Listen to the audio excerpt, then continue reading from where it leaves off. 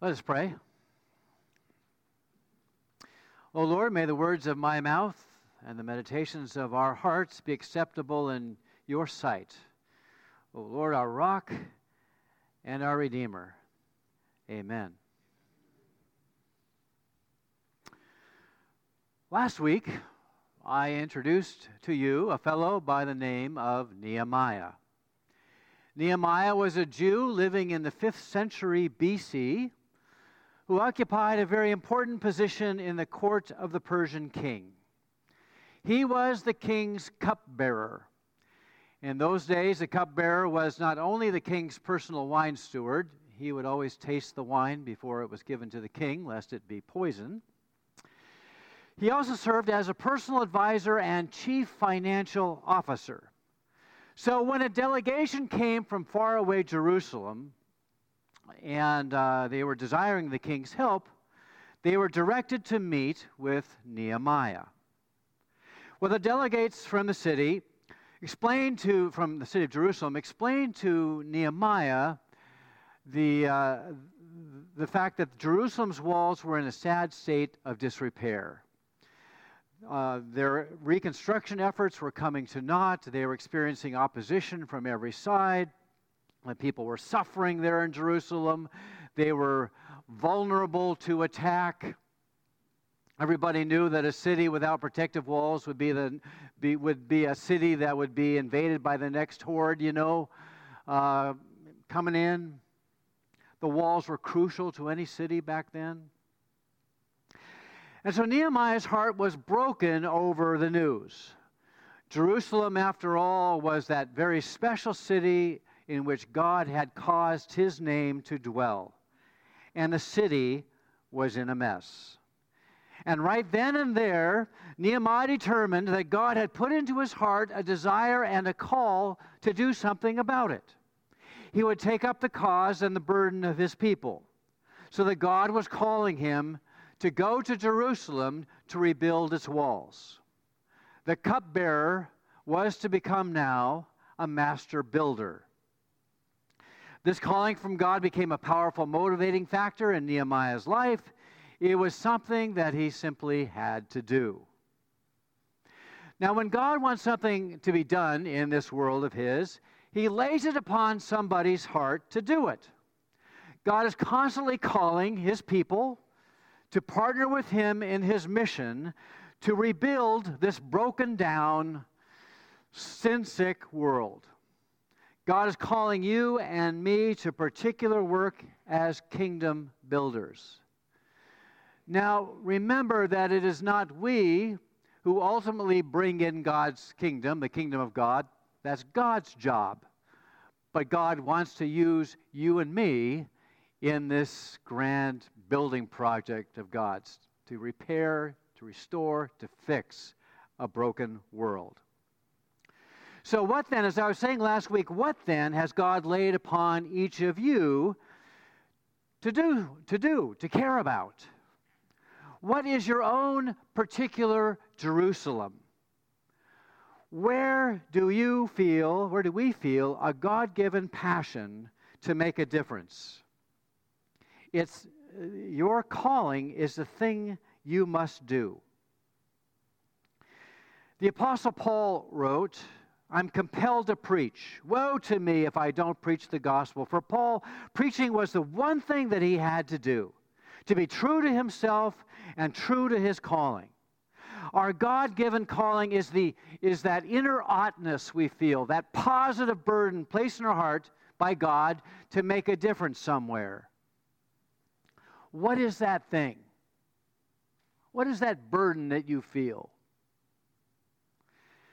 Now, Nehemiah had to do something about the sad state of Jerusalem. He couldn't get it off his mind. It kept coming back to him. He felt compelled to take action. The burden weighed heavily upon his heart. It's the thing that he had to do. No avoiding it.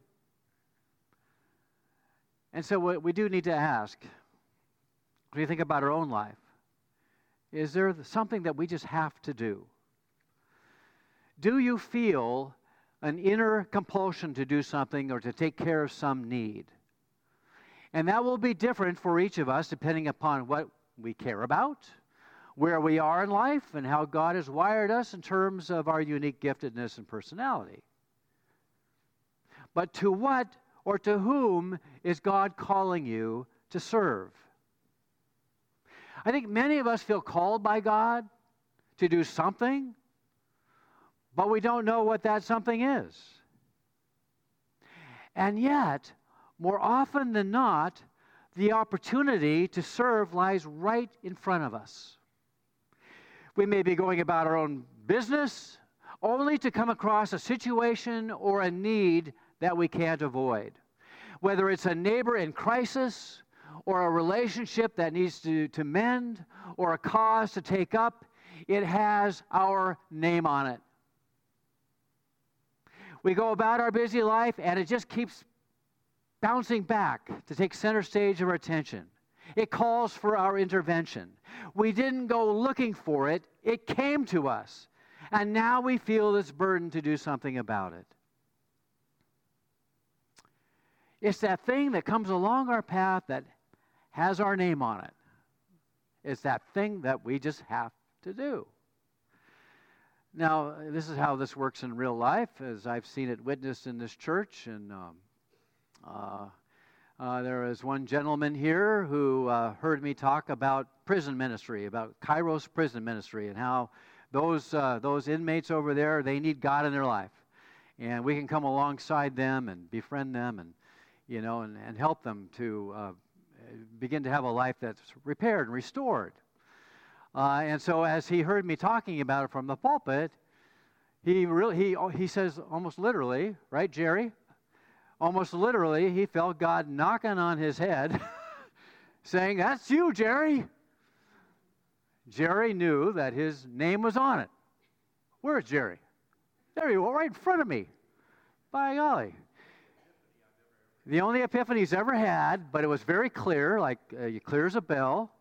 And I'm very proud of Jerry because he became the state chapter head or whatever for Kairos, and has been doing a lot and continues to do great things through Kairos.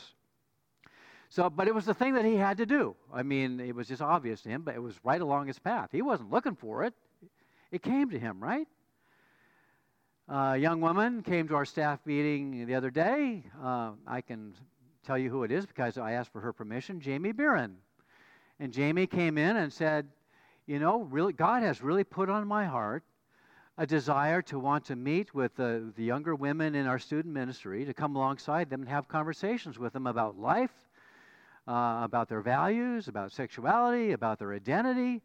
I didn't want to do it at first, but I really feel like God's calling me to do this. And so she's putting together a group of young women where they can talk about life from a Christian perspective. How cool is that? But God had placed it in her heart. She wasn't necessarily looking for it, but it came to her. It had her name on it, right? And so she's going to do that. Pretty cool. A number of people in our church have responded to a call to become Stephen ministers. These are people who want to come alongside people in crisis in the congregation, or just be a caring friend and know how best to come alongside them in a Christian way. And so they've become Stephen ministers. They felt God's call upon their lives. That position had their name on it. And so it goes, I can go on and on and on. Note that Nehemiah didn't go looking for God's call. He didn't take a spiritual gifts inventory and try and figure out what he was supposed to do in life. But it came to him. He was very happily minding his own business, tending to the needs of the Persian court. But he learns that his people in the land of Judah are suffering, that the city of Jerusalem was in shambles. He couldn't get it out of his mind. He had to do something. God had put it in his heart, a desire and a call to rebuild its walls. It seems that he was the right person at the right time with the right skills to make it happen. And what's instructive for us is how Nehemiah responded to that particular call. And so we pick up the story. This is Nehemiah's account of how he carried out this task, and reading from the second chapter. In the month of Nisan, in the 20th year of King Artaxerxes, when wine was brought for him, I took the wine and gave it to the king. I had not been sad in his presence before, so the king asked me, "Why does your face look so sad, and when you are not ill? This could be nothing but sadness of heart." I was very much afraid, but I said to the king, "May the king live forever. Why should my face not look sad when the city where my ancestors are buried lies in ruins, and its gates have been destroyed by fire?" The king said to me, "What is it you want?" Then I prayed to the God of heaven, and I answered the king, "If it pleases the king, and if your servant has found favor in his sight, let him send me to the city in Judah where my ancestors are buried so that I can rebuild it." Then the king, with the queen sitting beside him, asked me, "How long will your journey take, and when will you get back?" It pleased the king to send me, so I set a time. I also said to him, "If it pleases the king, may I have letters to the governors of Trans-Euphrates so that they will provide me safe conduct until I arrive in Judah? And may I have a letter to Asaph, keeper of the royal park, so that he will give me timber to make beams for the gates of the citadel by the temple, and for the city wall, and for the residence I will occupy?" And because the gracious hand of my God was on me, the king granted my requests. So I went to the governor of Trans-Euphrates and gave them the king's letters. The king also sent army officers and cavalry with me. When Sanballat the Horonite and Tobiah the Ammonite official heard about this, they were very much disturbed that someone had come to promote the welfare of the Israelites. I went to Jerusalem. After staying there 3 days, I set out during the night with a few others. I had not told anyone what my God had put in my heart to do for Jerusalem. There were no mounts with me except the one I was riding on. By night I went out through the valley gate toward the Jackal Wall and the Dung Gate, examining the walls of Jerusalem, which had been broken down, and its gates, which had been destroyed by fire. Then I moved on toward the Fountain Gate and the King's Pool, but there was not enough room for my mount to get through.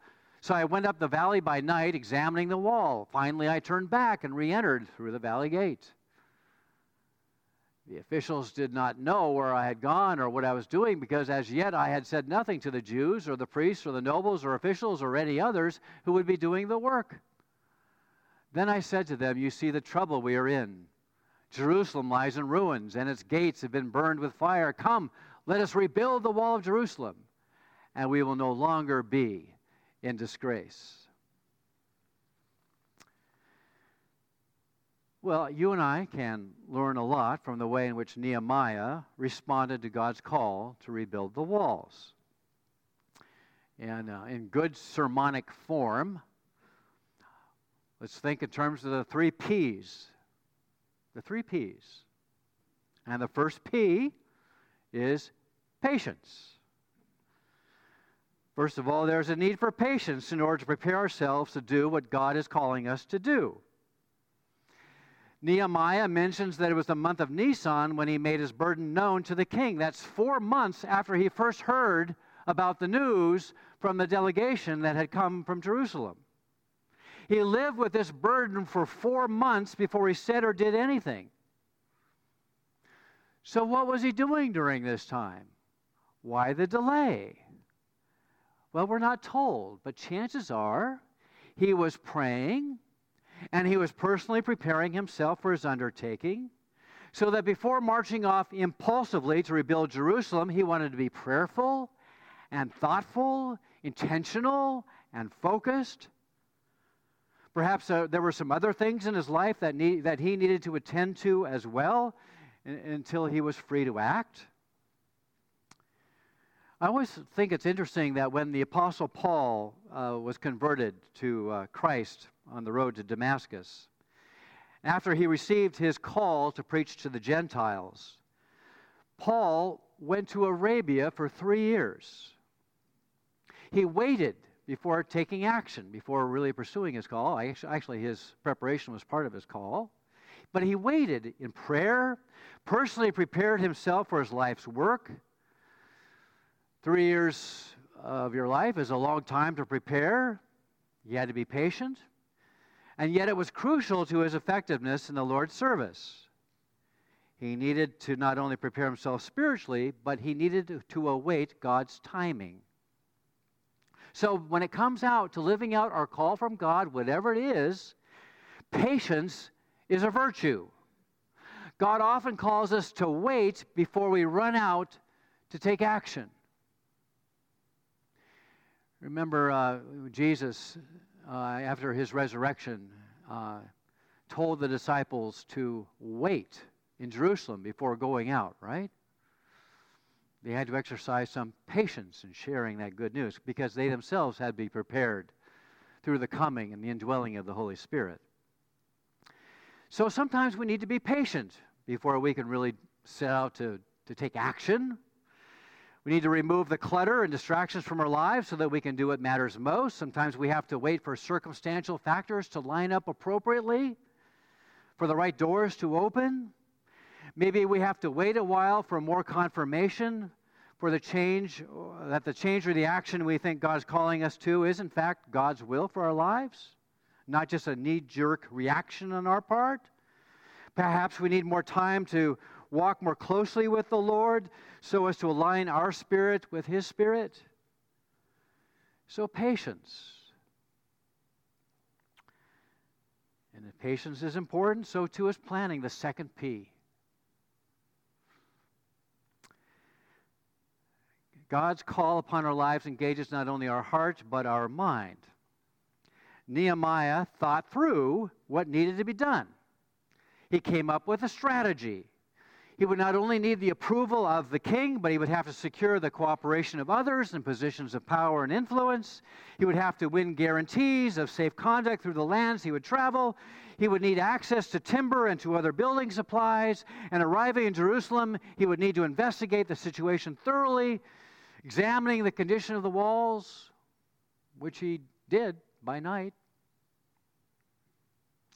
So we have to ask, what planning is necessary for you and me to address the need to which God is calling us?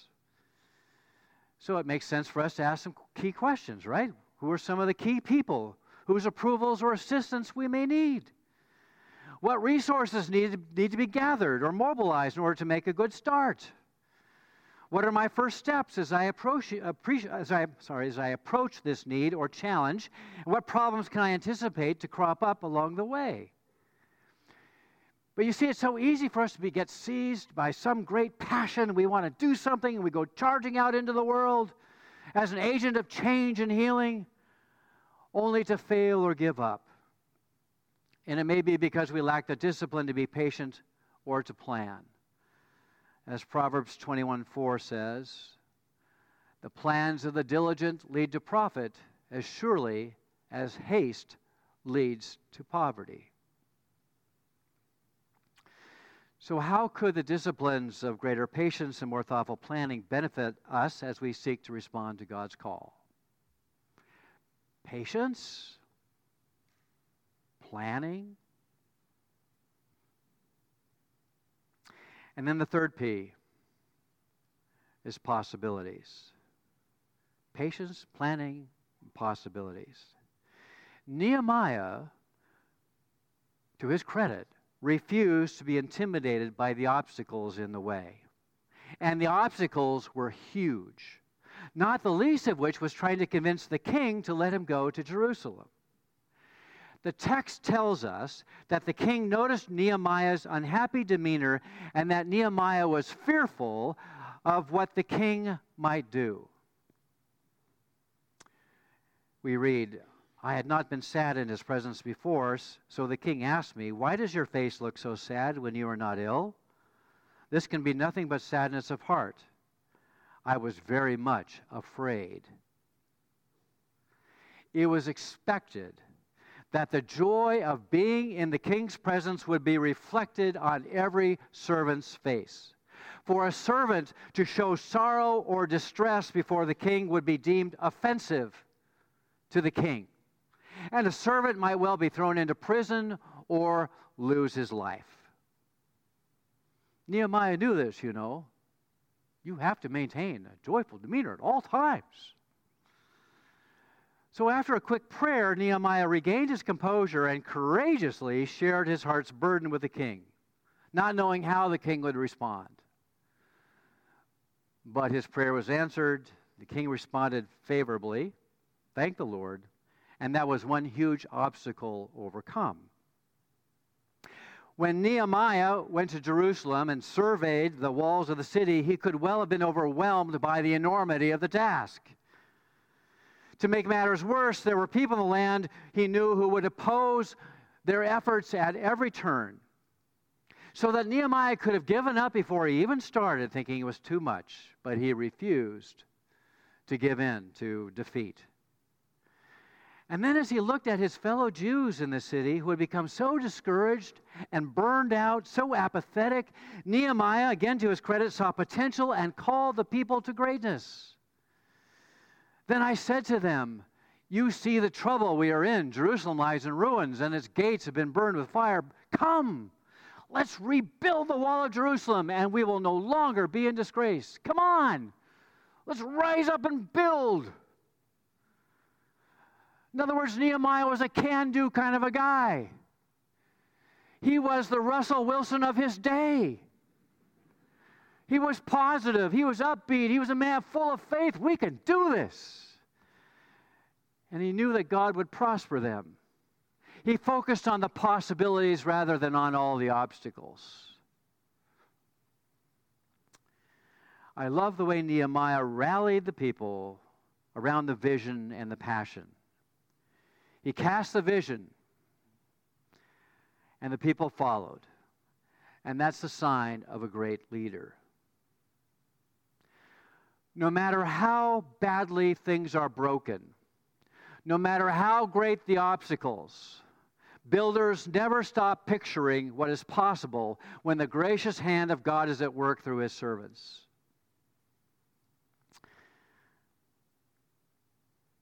As Henry Blackaby, who was the author of Experiencing God, put it, the chief problem confronting humanity today is not lack of resources, but the lack of a God-sized vision. We don't think big enough. We forget how big our God is. God has called us to do great things. So as you and I live out our God-given passion, responding to God's call to rebuild that which is broken in our world, may you and I be instructed by the example of Nehemiah, who with patience and planning and a focus on the possibilities was able to overcome every obstacle. So come, let's rise up and build to the glory of God. God wants to use you and me in his redemptive mission to the world. Now to him who's able to do immeasurably more than all we ask or imagine, according to his power that is at work within us, to him be glory in the church and in Christ Jesus throughout all generations, forever and ever. Amen. Let's pray together. Lord, help us to be more spiritually attentive, to be attentive to the needs right around us that sometimes lie right in front of us. Yet we admit, Lord, we confess that so often we are oblivious to it, or we intentionally walk around it thinking it not our job. And yet you call us to do oftentimes that which is difficult, that which is hard, where the obstacles loom large. So, Lord, use us to build that which is broken. Take us, our particular situation in life, the particular way that you have wired us, our gifts, our talents, our abilities. Use them to fulfill your good purpose for others in this world. Indeed, to you be all praise and glory. Amen.